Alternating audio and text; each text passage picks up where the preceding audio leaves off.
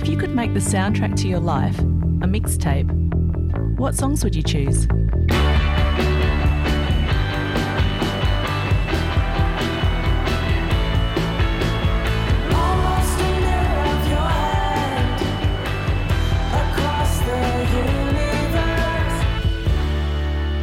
Welcome to Almost a Mirror, a podcast about Australian music from the late 1970s and 80s, where the post-punk world of the Crystal Ballroom collides with the pop icons of Countdown.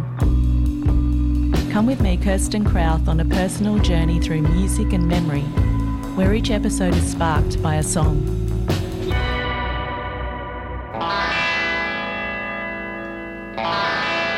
In episode 1, we enter the strangely alluring landscape of Nick the Stripper, a song by Nick Cave and the Birthday Party. We look at the Crystal Ballroom scene in Melbourne St Kilda and head to the set of the chaotic Nick the Stripper video clip.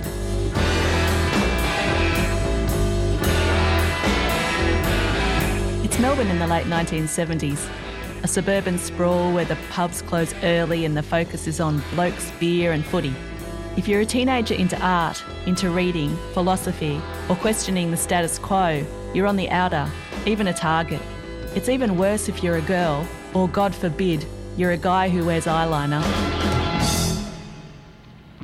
Well, you have to remember we were all like arty southeastern suburb puffs. You know, like we're all from Mount Waverley and Blackburn, and it was just because that was where the cheap land was when our parents were looking to buy a house, and so that suburban crawl expanded in the southeastern suburbs. So you had all these people born in the late 50s and early 60s growing up there, and the way they created the suburbs, there wasn't really anything cultural. There was like churches, schools and shopping centres. There wasn't theatres, cinemas, music venues, and the pubs were just like for the blokes. So we're just like huge beer barns like the Mountain View and the Burvale. If you weren't particularly sporty, if you were arty, what did you do? You know, you basically locked yourself in your bedroom and you learned how to play guitar, or you drew comic books, or you wrote songs, or like if you had any brains at all, you were kind of forced to do something creative. You know, like if you were a freak in the southeastern suburbs, like we all were, you followed David Bowie.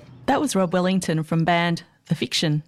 Here's Lucy McLaren, a young filmmaker at the time who produced the video clips for Nick the Stripper and Shivers. There's always going to be a portion of the population who grow up going, I just don't belong here. I don't get it. I don't understand. How come I was born in Templestowe? This doesn't make any sense to me. I've got to get out. I've got to find people like me. And that's what happened in 1979. They all found each other at the Crystal Ballroom. In photographer Peter Milne's recent book, Juvenilia, we get an introduction to many of the characters you'll meet in this podcast. There's a gawky teenage Nick Cave, Mick Harvey, Tracy Pugh, Phil Calvert, Roland S. Howard standing in front of a blackboard that says the model of youth with chalk in his fingers. There's Anita Lane and Polly Borland, Pierre Voltaire and Genevieve McGuckin. And on the front cover is the striking figure of Bronwyn Adams, curly red hair and black boots. Bronwyn's from the band Crime and the City Solution. Okay, picture this. You're growing up in the 1960s and early 70s in a savage,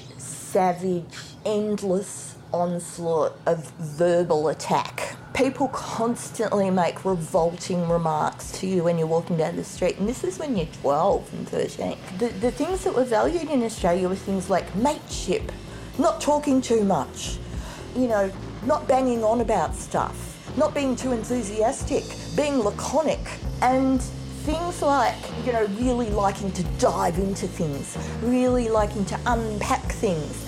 Yeah, really liking to have long conversations, really liking beautiful, precious things that ornament the world. That was not Australia.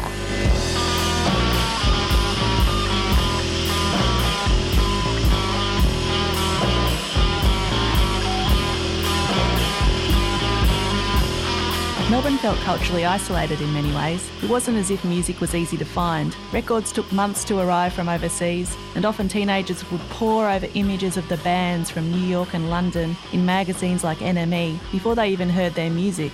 As I was speaking to people from the scene, the same names came up again and again. Lou Reed, Velvet Underground, Patti Smith and the Ramones, Television, Gang of Four, Pere Ubu, the sensational Alex Harvey Band.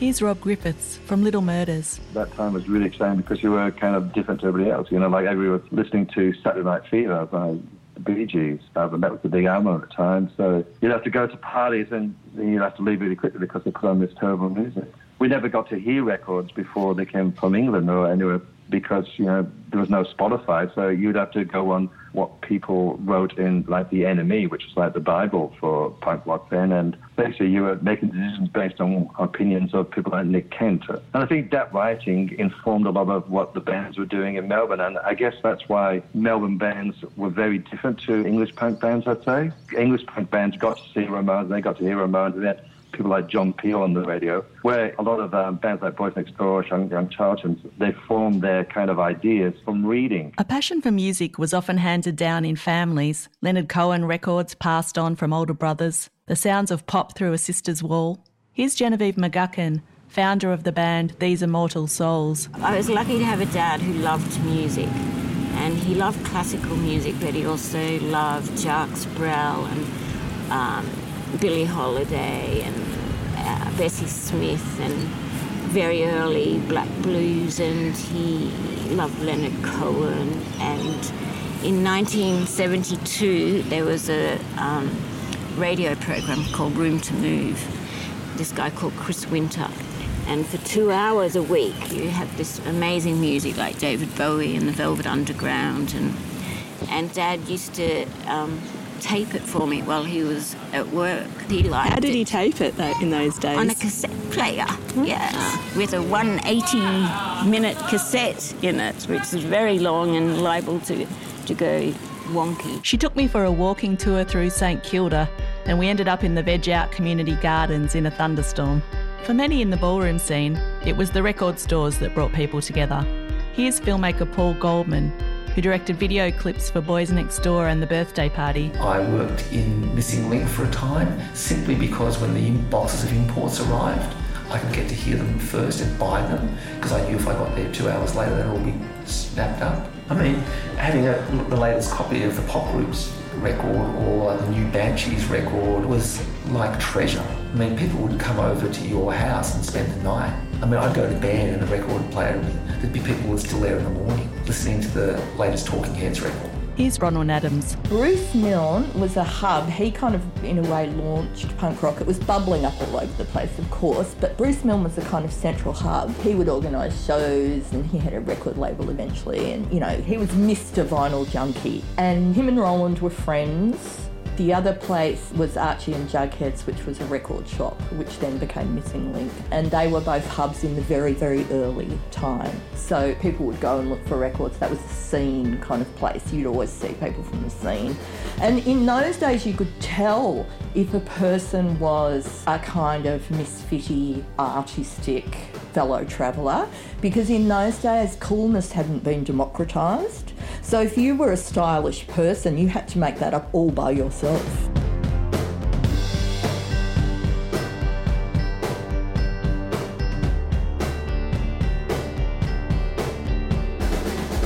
These days, it's hard to imagine gentrified St Kilda as it was back then.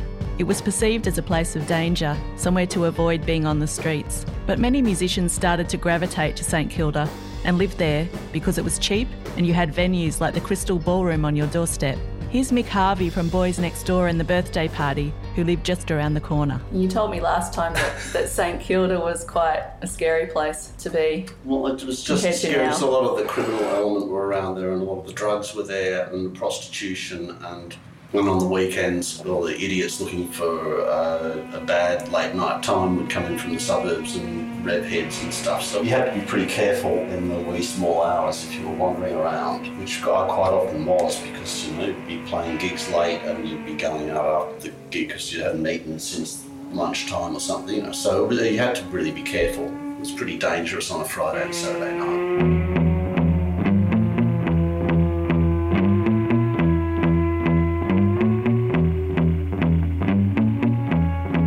The George Hotel was originally called the Terminus and built opposite the new railway station in St Kilda in 1857. The interiors were opulent, with a sprung floor for dancers and chandeliers. By the late 1970s, this dilapidated mansion became the perfect venue for elegantly wasted musicians and punters.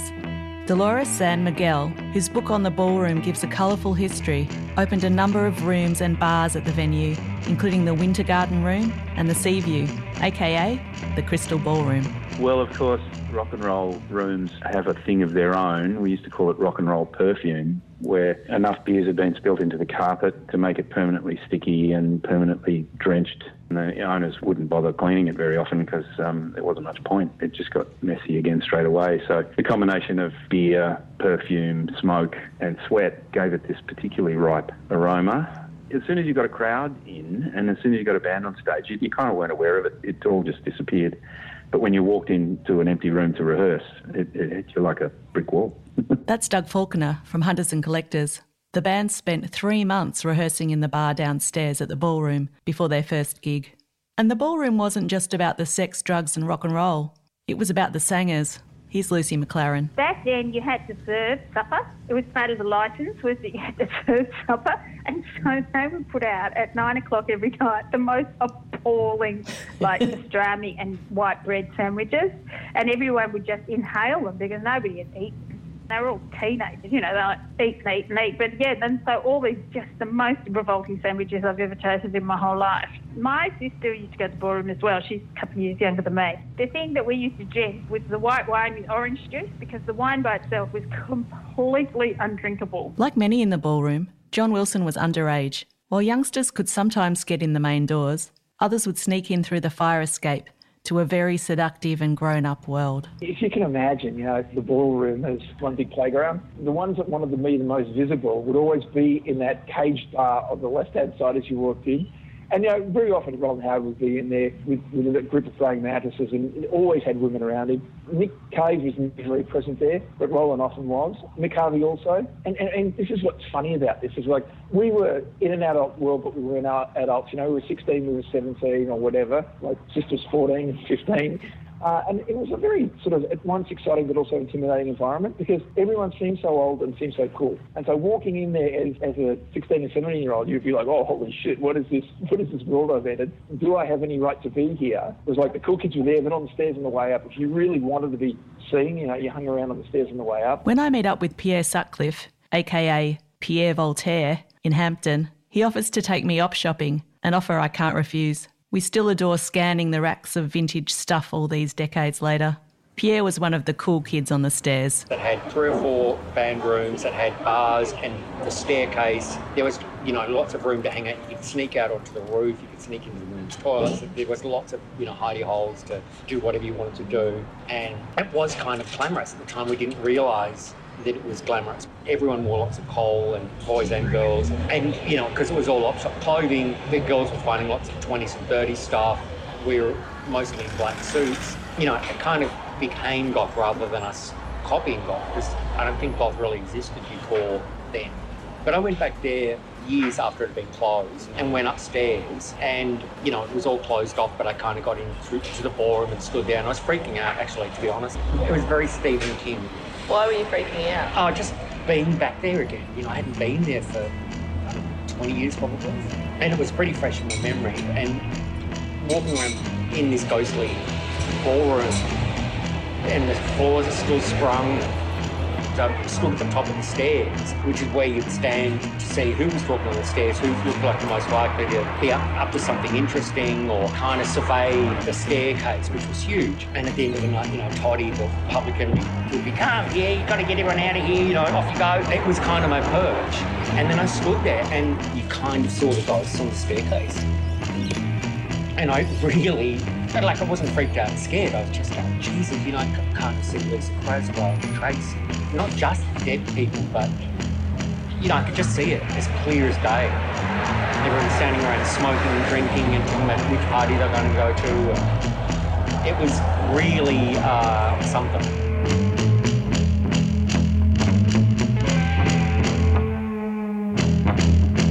If you head to the I Got Drunk at the Crystal Ballroom Facebook page, you get a real sense of the vibrancy of the post-punk and new wave scene. Models, Dead Can Dance, The Moodists, Serious Young Insects, Laughing Clowns, The Reals, and even a band led by Philip Brophy, whose name was 3 symbols and pronounced in clicks. Bands of all genres and persuasions played on the same bill. You didn't have to know how to play an instrument or how to sing, and along with musicians, visual artists, fashion designers, doco makers, poets, they were all drawn in too. What everyone shared was a fuck you attitude. Here's Rob Wellington. It was something that needed to happen because music had become a plaything of these sort of corporations, and it was very sort of manipulated. And the best thing about our scene was we totally broke away, and it was completely controlled by the actual artists and the audience and promoters who actually cared about music. And we lived in this lovely bubble where we could kind of do anything as long as it was interesting. For Lucy McLaren and Jane Sims, it was most of all about a sense of belonging, finding your tribe. But I think for a lot of people it was really formative, even if they don't admit it. It was actually something that made them who they are still. It gave a lot of people permission and support and encouragement who otherwise would have been a bit lost. Yeah, I just sort of gave the music a chance and really liked it. But it was hard too because you're young and you got peer pressure. But I then just had to gravitate towards people that liked different music. Because when I first moved to Melbourne from the country, my friends were they were taking me to see Goanna Band and Mondo Rock. I couldn't stand it. I just thought, what am I doing, you know? For some, it was even an epiphany. John Durr from The Additions wrote a song about the ballroom called Nuns and Priests. You can check it out on YouTube. For a lot of the people there, it was kind of a religion, as scenes tend to be. So that's how that song came about, just seeing people who were so kind of, religious about the whole scene, and their involvement in it. And I wrote that song with Fred Negro. So Fred and I were just discussing how focused, for want of a better word, a lot of the people who used to go to the ballroom every Saturday night were. So when you say religious, can you talk about that a bit more? People become really caught up in a scene, and it becomes their life, their raison d'etre, their focus. To an extent, it's almost what they live for. So that's how you get these intense kind of passions about people fighting, arguing, whatever. And I mean, to me, scenes are necessary for ultimate creativity, because I think an artist without a scene is kind of like a bird without a wing. They kind of feed on themselves, but they're also like one of those elements right up the end of the elementary table, very, very unstable. I met Hugo Race in a park in St Kilda on a hot day between lockdowns. For Hugo, who was in plays with marionettes, and Nick Cave's band later on, the scene seemed more exclusive. Where I diverged with a lot of people in the Melbourne music scene, and why I found it difficult to relate to some people and to some scenes, because a lot of it was about locking into a particular set of criteria in order to belong, and that always made me really uncomfortable. Even though I tried to hide the full extent of the width of what I listened to from people, in the end I kind of gave up. So what would have happened if you'd said, I'm into this kind of music? Why did you have to hide it? When punk broke here, just about everybody I know, I found out later, had to reinvent themselves, because we were all middle-class kids with a history, so we had to try and reinvent ourselves as being classless kids of the punk movement or of the post-punk movement or something. So there was a lot of pretension and a lot of kind of gentle deception about the pretension and the deception of working on how it is that you actually appear to be to people, even when you're not that thing. And that's part of what growing up is about. But it was particularly intense in the scene at that time, and here I'm talking about the very early 1980s, because people were very judgmental and very critical and very competitive. It wasn't a friendly, welcoming situation. It was actually quite a confronting situation where you were put through tests by people, where you either made the cut or you didn't.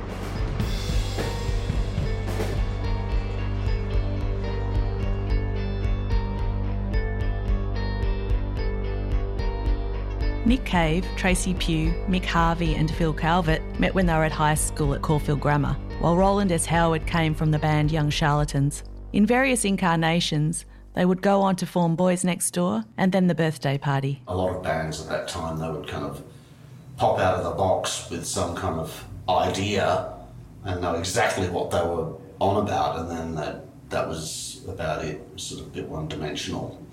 So for all of the mistakes we made and all the sort of slightly dodgy turns we took across the first couple of years that we were kind of in the public eye, it was really because we were just trying to work out what we wanted to do. And we didn't really know. We never had a plan. We kind of just found ourselves playing gigs, doing the weird stuff we were already playing, and we seemed to be adopted as being part of the thing that was happening. It was like, fine, you know. But we were just trying to find our way through and figure out what we could do. We didn't really know. That was Mick Harvey. Pierre Voltaire remembers the early days of meeting the Boys Next Door when he was in the band Teenage Radio Stars with James Freud and Sean Kelly. So I joined the Teenage Radio Stars, who were already signed up by Suicide. So I was on the same package tour where Barry Earl, who ran Suicide, would ring up pubs and say, I'll give you 5 bands for the price of 1.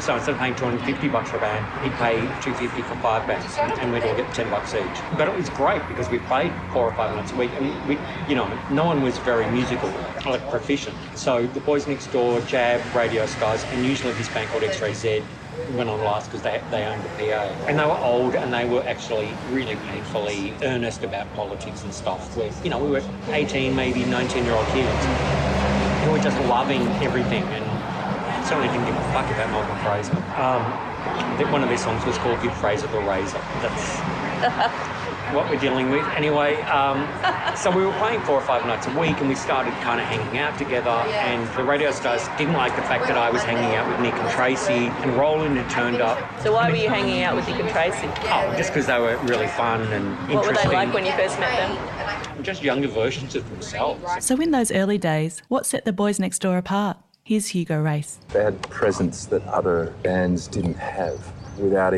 that's before you even get to the music. They had a real look. They weren't average looking guys. They were tall, they were loud, and they were kind of like a gang. So they had a vibe that surrounded them collectively, which was their great asset, because that doesn't come automatically with bands at all, as I'm sure you well know. It's kind of a phenomenal thing when a combination of people get together and the way their energies meet up. I think I saw them for the first time at Hearts on Toorak Road and didn't know anything about them. They were a really amazing presence on stage and one of the best bands around. There wasn't that much competition. It wasn't until they put out the Hee Haw EP that I thought, wow, this is exactly the kind of stuff that I'm into. That was when they started using their other kinds of influences. They started bringing in bands that they admired. They had a kind of an intelligence to their ambition that I didn't have. Most people I know didn't have. So it was always quite surprising to see what they'd get up to next. Myself and other people like me actually didn't think we were that good at all. So there was that kind of gap of self-belief that holds you back from really taking yourself seriously and doing the best with the situation that you can. Whereas I think in their case that they always thought that they were really great. They had just had this very high opinion of themselves. And I don't mean that in a put-down kind of matter. I mean that in a really factual kind of way. And maybe they got that from their experience together as friends and in the band. It's hard to find the right combination of people to form a group. As you know, most groups sort of attempt and then reshuffle and then people leave and then they just can't find the right combination of people. But they were willing to compete. They were willing to fight to be successful. There's just confidence in their ideas. Yeah, absolutely. I would agree with that. And I think that inspired people around them, that they were so confident and they really had the courage of their convictions to try those ideas out when other people were too timid to do so. Yeah, it's true. Musician and songwriter Genevieve McGuckin was there for almost every gig the Boys Next Door played in Melbourne. A girlfriend and bandmate of Nick and then Roland, she moved to London and Berlin with the band and saw the shift when they became the Birthday Party.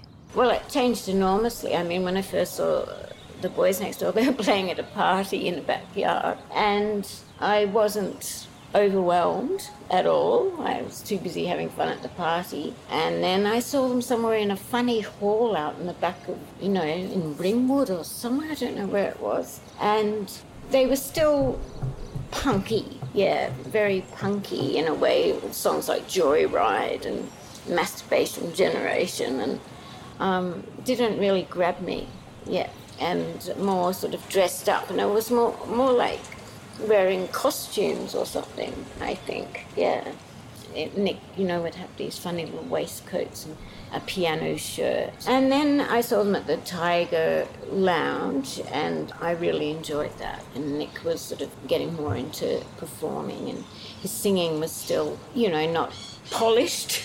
by any means, but yeah, it was very engrossing, just to stand and stare, and the atmosphere was charged. And then by the time they got to London, I just loved watching them every single time, but more and more so as they got towards the birthday party. And the two last EPs, Mutiny and all those songs, The Bad Seed, Fear of Gun, Deep in the Woods, I just loved those songs. And the whole atmosphere was just electric. Every gig had its own personality and its own sort of little mythology would happen of things that would happen, or whether Tracy would fall flat on his face, or whether Mick would storm off being really angry with someone who'd got their guitar lead mixed up with his, or Nick climbing up on things, but never got bored seeing Birthday Party. Like that,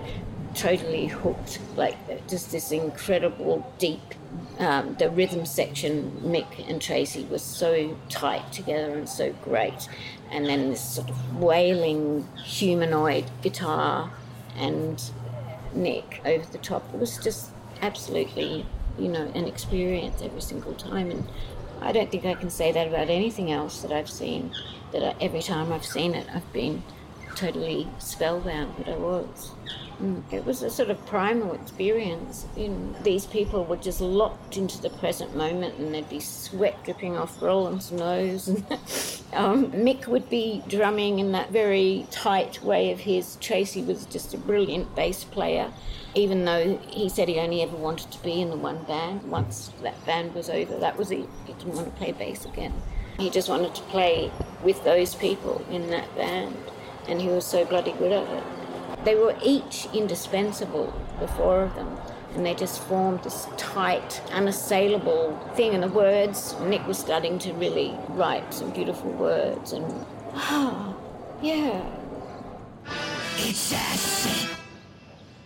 It's us. It's us. It's us. Where do songs like Nick the Stripper come from?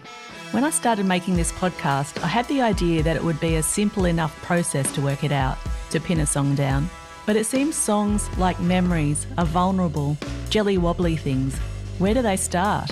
Do they start when Tracy plays a killer riff?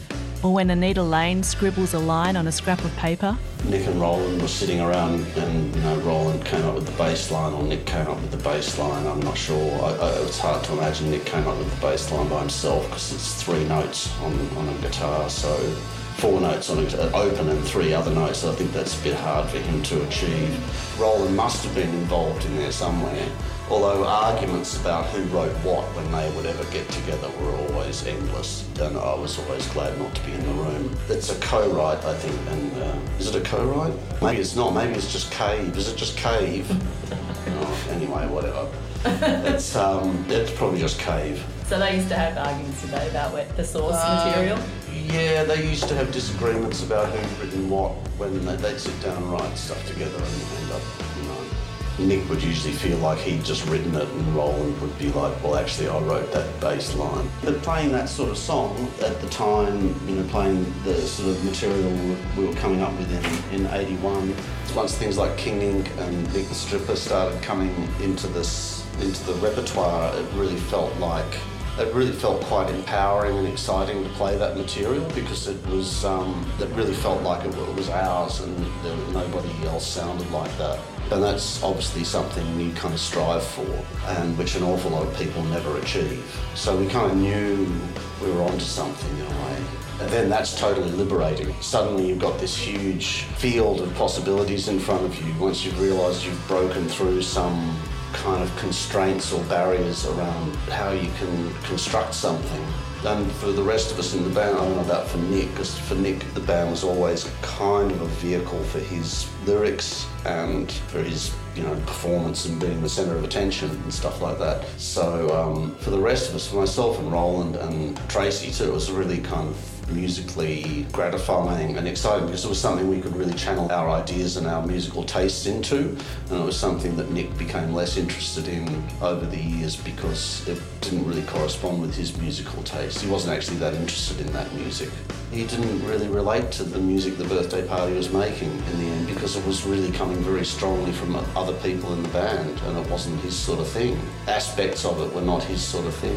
And he said that quite specifically to me in '83 when the band was breaking up and the Bad Seeds was starting, you know. He just said, I find it hard to relate to a lot of the music the Birthday Party's making. Part of the stylisations of the Birthday Party too were very specific and personal to the musicians who were involved. We always felt that they were more to do with a kind of unshackling of traditional forms and stuff like that. So for us as musicians, they were really kind of liberating. That was Mick Harvey. When we decided to remake the song Nick the Stripper for this podcast, we had no idea what a challenge the song would be in its timing, its tempo, its angular guitar, humour and psychotic delivery. Here's Phil Calvert, the drummer for the Birthday Party, who steered us in the right direction by drumming on our track. I think back to when I first heard the riff actually get played, and that song was actually written when we were living in Maxwell Road in Fulham in London in 1980, and we were very limited in our access to any place we could, make noise or do anything. We were living in built-up London in a one-up, one-down kind of apartment, and all the band was jammed into this one kind of hovel-type house thing initially, and then people split off into squats. And the only instruments in that house were Mick and Roland's guitar and Tracy's bass. But Nick wrote that on Roland's Jaguar, so he was just sitting in the lounge room and he came up with this kind of one-string kind of riff on Roland's guitar and said, I'm going to get this idea together around this, and was playing it over and over. And the other song that eventuated in the same way was King Ink. But the thing that was interesting most of all about Nick the Stripper was that the unusual time signature. The bit that I enjoyed the most is whilst we were developing this whole groove and everything, which is in 5/4, that we came to this section of the song where Nick was going, fat little insect, and I started picking up the insect, the two beats on that, on the snare drum, and then repeating it, which just means I'm playing 4/4 against everybody else's 5/4, which sounds very ungainly when you hear it for the very first time. I think it was Roland's idea that his guitar part, which is the da-da-da-da, da-da-da-da part, would be played by horns. And I remember we got in the guys from Equal Local and they were doing the horn parts, and I remember Roland explaining it to it and standing out there with the horn guys and sort of pointing at them each time they had to play it, because they were trying to keep track of the track. But only we in the band knew where we were up to, and someone who's just walked in on that song doesn't really know where those parts go. In Nick the Stripper, there's a great misconception that the guitar solo in the middle is Roland. It is not. That is Mick Harvey's guitar solo. So a lot of people don't realise that. Roland's thing is the harmonic kind of thing, and lots of other parts as well, but the actual really picked kind of solo in the middle is Mick. So there you go, there's one for the fans. Andy Griffiths, who many of you may know as the writer of the 13-story Treehouse series, was in a band called Gothic Farmyard at the Ballroom. He screamed and often beat himself into a bloody pulp on stage. He seemed the perfect person to do backing vocals on Nick the Stripper. The lyric is often an entry point for me, and particularly with Nick the Stripper and King Ink. Those two songs seem to be different sides of the same coin. In the Nick the Stripper, I always kind of felt was like Metamorphosis by Franz Kafka. It was kind of a half man, half insect kind of idea. So it was as if I was hearing the drama of Gregor Samsa in musical form, and the humour of it. He's a fat little insect. You knew there was some sort of self-reference going on with the Nick being the main character, but he's a fat little insect, and you loved that and the ugliness of it. And then you get into King Ink, which is really that song that has a disturbing, demonic kind of energy. What's in that room? What's in that house? Say something loudly, express yourself. And then the blood-curdling scream It was like a metaphor for the importance of self-expression, but you don't know what's in the house. You know, so the scary stuff could come out. When I talked to Genevieve McGuckin, she tells me that Nick's pet name for her was Little Insect when they were going out, so it seems he had a fondness for the term. But I get the sense that the song is not so much about Nick taking off layers as armouring up, playing humorously with the names he could be called and getting in first with a bit of self-mocking. Here's Phil Calvert with his take. Both Nick the Stripper and King Ink come from that idea of a created imaginary character that you can then form some kind of a story around. Maybe it ties to the Nick's, the performance level on stage. You get hotter and hotter, so you're taking off your clothes, which, became trademark for years. So the suit jacket's the only thing that comes off these days. The shirt stays on. Back in our time, and certainly into the earlier versions of the Bad Seeds, if it got hot, Nick's clothes came off. One of the reasons that Nick the Stripper still has so much resonance today is the video clip made by Paul Goldman and Lucy McLaren, young film students at Swinburne at the time. The video is an insane riot of crazy mess that still feels fresh 40 years later. It went on to influence Sonic Youth and was part of an installation at the Museum of Modern Art in New York. Here's Paul Goldman. And I said to Nick, what do you want to do? We started talking about how we thought it should just be shot outside somewhere, not in the studio. At the time, the videos that were being made were very, very clean and neat, and they were full of video effects. Shoot in the studio, do all these very, very primitive visual effects that are all digital, that we all now associate with knock on wood. And they didn't want to do any of that. They just wanted to do something that was raw, kind of primal, visceral, because that was one of the key words about them on stage, and they wanted to be fucked up. We got talking about the work of Hieronymus Bosch and his paintings, The Garden of Earthly Delights, and we were all no doubt wondering aloud whether we could do something that was like that and what that meant and how would that translate into something that you would do in suburban Melbourne. We were living in Hawthorne at the time, and we went down to the Hawthorne tip and we went, let's shoot it here, and we should do something that's kind of like, imagine if Louis Boonwell made a music video. Imagine if you took those, or if Werner Herzog had. A film at the time that I loved to death was Even Dwarfs Started Small, a black and white film by Werner Herzog, which is just a film of anarchy and chaos. It's set in some fictitious school for blind kids, and they just go riotous and destroy the place, and it ends with them crucifying monkeys.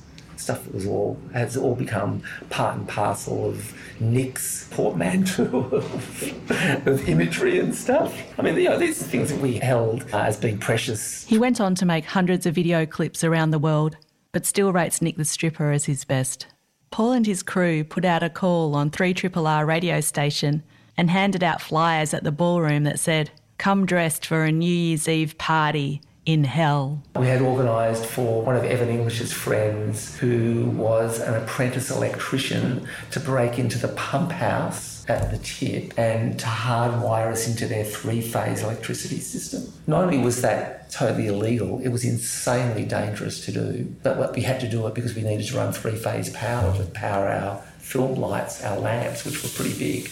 We'd stolen the equipment from film school. We'd stolen the stock from film school. We'd actually taken an impression of the key to the stock room and went and stole the film stock. The police showed up at one point and asked us what we were doing. I don't know what they thought we were doing. It must have looked crazy from there where they were. And the fire brigade showed up at one point. There was just fires everywhere. People were taking drugs. I mean, I'm not talking about smoking dope. I'm talking about shooting up. The people were drunk everywhere. It was debauchery. A good friend of mine who's died, who was a wonderfully colourful character in the scene, Barry Sherman, is the guy in a tutu leading Mick Harvey around blindfolded, and often would just lead him into places where he'd fall over. So Mick Harvey was getting cut up all the time. Nick was walking around in a loincloth with Porcadillo written on his chest. Nick's barefooted in a tip. Not the smartest thing to do. Tracy was drunk. Phil Calvert, as usual, was the stalwart, the one person we could rely on to keep the band in check. I think Roland was just heartily bemused by the whole thing. There was a moment when I was getting reports about what was going on, about people fucking in the tip and people drunk and people on the verge of ODing. And I just went, I've just got to make a music video.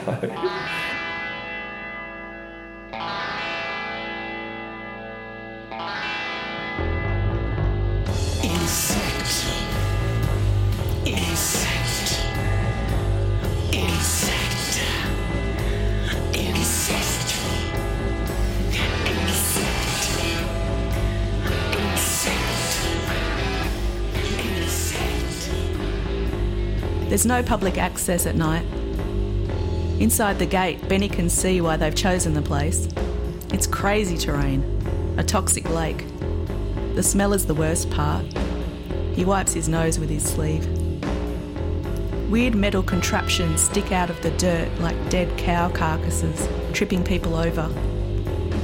Benny carries the backdrop and it's flapping about him, a sail in a wild wind.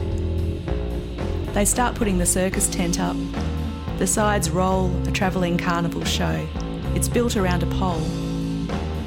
The director gets the shot list out and Benny positions the backdrop up the end so the band will be in front of it.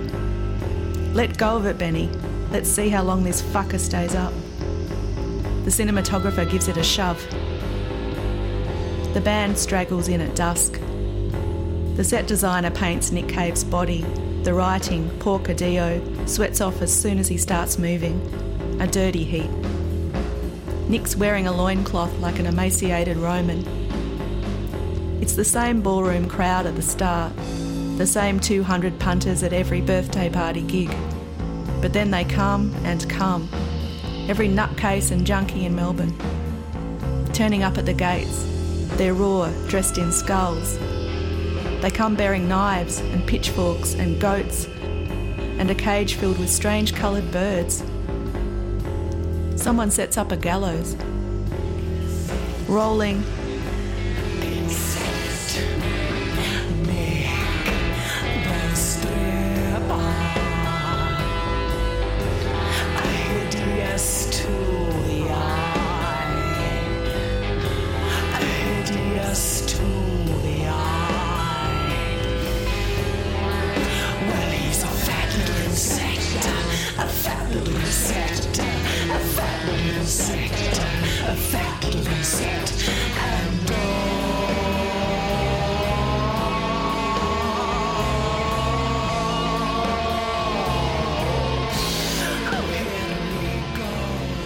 Nick leads the way, wading through the whirling cesspool.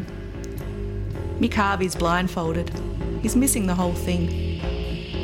The art director pours petrol across the lake and lights it up, and then everyone's throwing matches. The fires burn underground through the toxic shit, flaring when they hit something, exploding. People run around dodging the missiles of flame. A girl sits down in a bath and it becomes a sinkhole, deeper than a metre, runoff from the tip. Nick starts beating his chest, pig dog or whatever it means. He kisses a goat, grabs its head. The chain is tight around its neck. Benny waits until the shot's over and loosens the noose. The goat wanders off and starts nibbling at the dust. Roll up, put your bets on. Come and look at the lucky prize. A wheel spinning in the grisly fairground. A swirl of lollipop. A game of chance. A boy's naked to the waist. He lies in the middle of the wheel, propped up. His long fringe falls in his face as he does cartwheels, whipped around. Roll up, come and see this fine specimen. He's yours for just $20. A man rubs the boy's sweating torso with a flourish. To stop the spinning, to save the boy, Benny calls out a number. But as he steps forward, another older man calls out a number at the same time. The red number is hooked and the wheel starts to slow and the boy dangles upside down. To the gentleman on the left, the man in the hat. When the boy steps down, he staggers and his knees buckle as he dribbles vomit into the dirt. The man squats down. The boy's eyes roll, still loose in his head. Are you okay to walk? Let's get you home.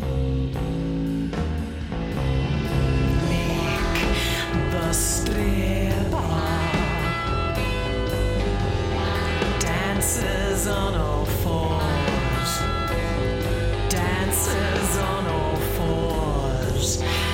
He's in his birthday suit. He's in his birthday suit. He's in his birthday suit. He's in his birthday suit. And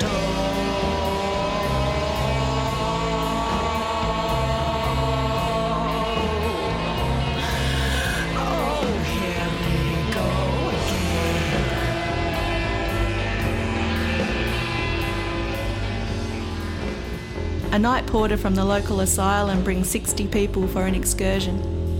Benny can't tell who's acting and who isn't. An old hippie decked out in LSD and Jesus cloth slams a crucifix in the dirt and climbs aboard. He hangs there and waits to be worshipped. Everyone ignores him until two skinheads pick up the cross. They carry him as if part of a procession. "Just keep rolling," the director tells the cinematographer. The hippie hangs there all night, in and out of consciousness. But everyone is turned towards the devil as he winds his way around the lake. Every couple of hours, the director sends Benny off to round them up. The members of the band who've gone missing. He finds one fucking to fireworks and the putrid dust, toxic waste eating the tender skin of the girl underneath him. "Just keep rolling." A fat man dressed in the slave robes of a eunuch sits on top of the gallows, minding the noose for Nick. Every now and then he howls at the moon. Sleek and stoned, a colonel curts. When people climb up and get close, he punches them, and that makes them approach him even more. We're nearly out of film. A thin boy, the spinning boy, who's been everywhere and nowhere, lies at the edge of the swamp. Hair like a crow, soles of the feet black. A group of men stand over him, swaying, their golden streams mixing in with the mud on his face, tracing swirly lines on his bare skin. He doesn't move. Benny finds the art director at the perimeter of the tip, ripping out fence posts in the dark, more fuel for the fire. The power runs out and there are no lights except the flames on the water. The generator's gone by morning. In the dawn light, Nick and Roland kiss like it's the first time. As Benny rolls down the canvas sides of the tent, he finds a perfect love heart, shaped by the soft spray of blood. Nick, the stripper, hideous to the eye,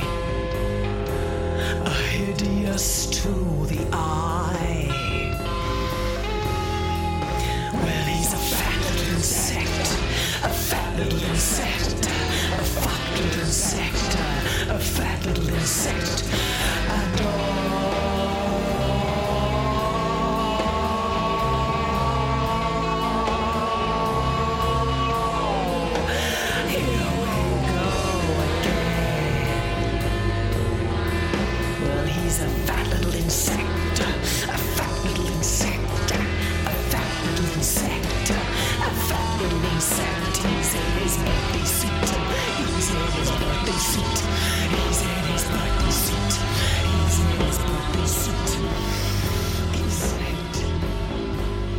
Benny watches the music video downstairs in the ballroom foyer.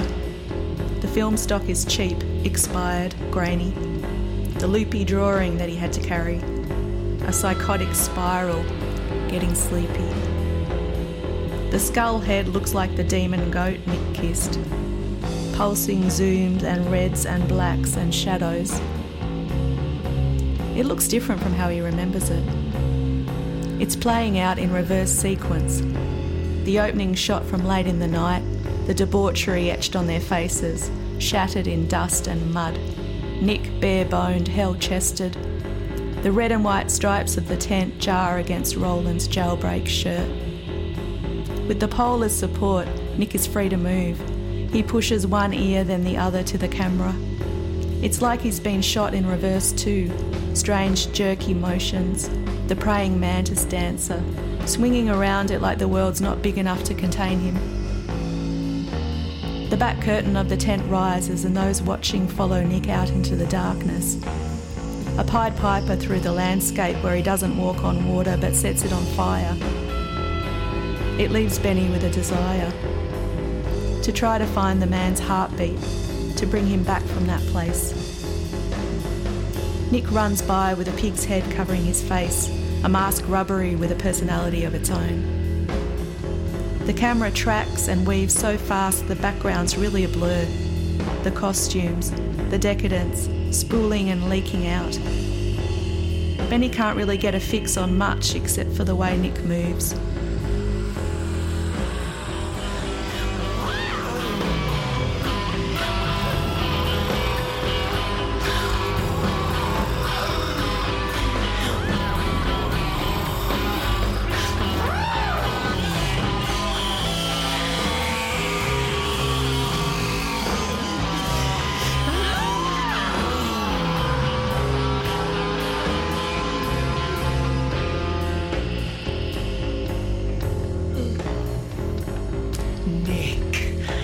The stripper,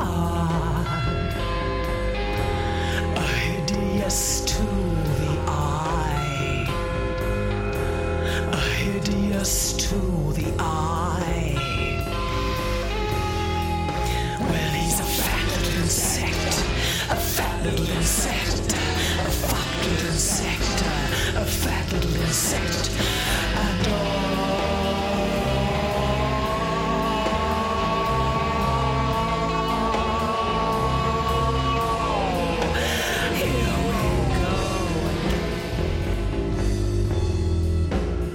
The video finishes and it's on a loop and it starts again. A few seconds in and the sound cuts out. Everyone in the foyer groans. It's a new beast without the noise. But it means he can see it now. How they've changed since they got back and now they've left again. Nick wrestles with the goat, he yanks it by the chain, his eyes into the camera are vacant. The absence of them is strong. Benny feels the weight of it. At the ballroom, people stand in the foyer watching their videos. It's like they've come through a war, caught up in some underground struggle. He searches the screen for a glimpse of himself, of Connie. She nudges him and whispers, "There we are." A demented zombie nurse. He wants to push Nick out of the way so he can see her. Benny searches the screen again through the chaos, and this time he can catch glimpses of it. The beauty, the heart, pushing back through. Nick twirls in a tipsy ballet like a little girl. As Nick drunkenly falls off a rock, Benny laughs.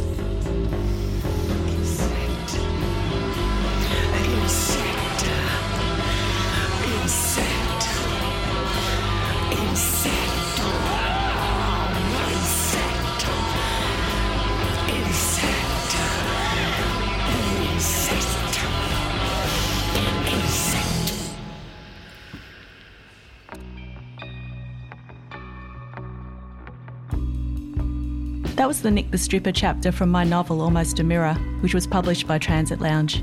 The book is structured as a mixtape of 80s music, with each chapter revolving around a song. Almost a Mirror is available at all bookstores, and as an ebook too. The audiobook is coming soon. Our version of Nick the Stripper was recorded and produced by Richard Andrew at Pharmacy Records, with vocals by Anna Simic, guttural grunts and backing vocals by Henty Griffiths, guitar by Jasper Fenton, and drums by Phil Calvert. For the original version, check out The Birthday Party on Bandcamp. Coming up in the next episode, we meet the women, the Nick fans, the songwriters, the collaborators, and we remember Anita Lane. We look at performance and what makes a musician magnetic on stage and off, and the song, Zoo Music Girl by The Birthday Party. The Almost a Mirror podcast is written and produced by me, Kirsten Krauth, with sound design and mixing by Jed Palmer and Louis Chalier-Gray. Thanks to Jason Walker for tech support too. This podcast is supported by the Donald Horne Creative and Cultural Fellowship from the University of Canberra. Thanks to the Australian Music Vault at Arts Centre Melbourne and punkjourney.com for helping so much with my research. The theme song is co-produced by Michael Simic and Michael Mooney, with vocals by Le Trouble, aka Michael Mooney, and Kay Proudlove. If you'd like to listen to any of the songs featured in this podcast, head to Almost a Mirror on Bandcamp to download them and support local musicians who are really doing it tough right now.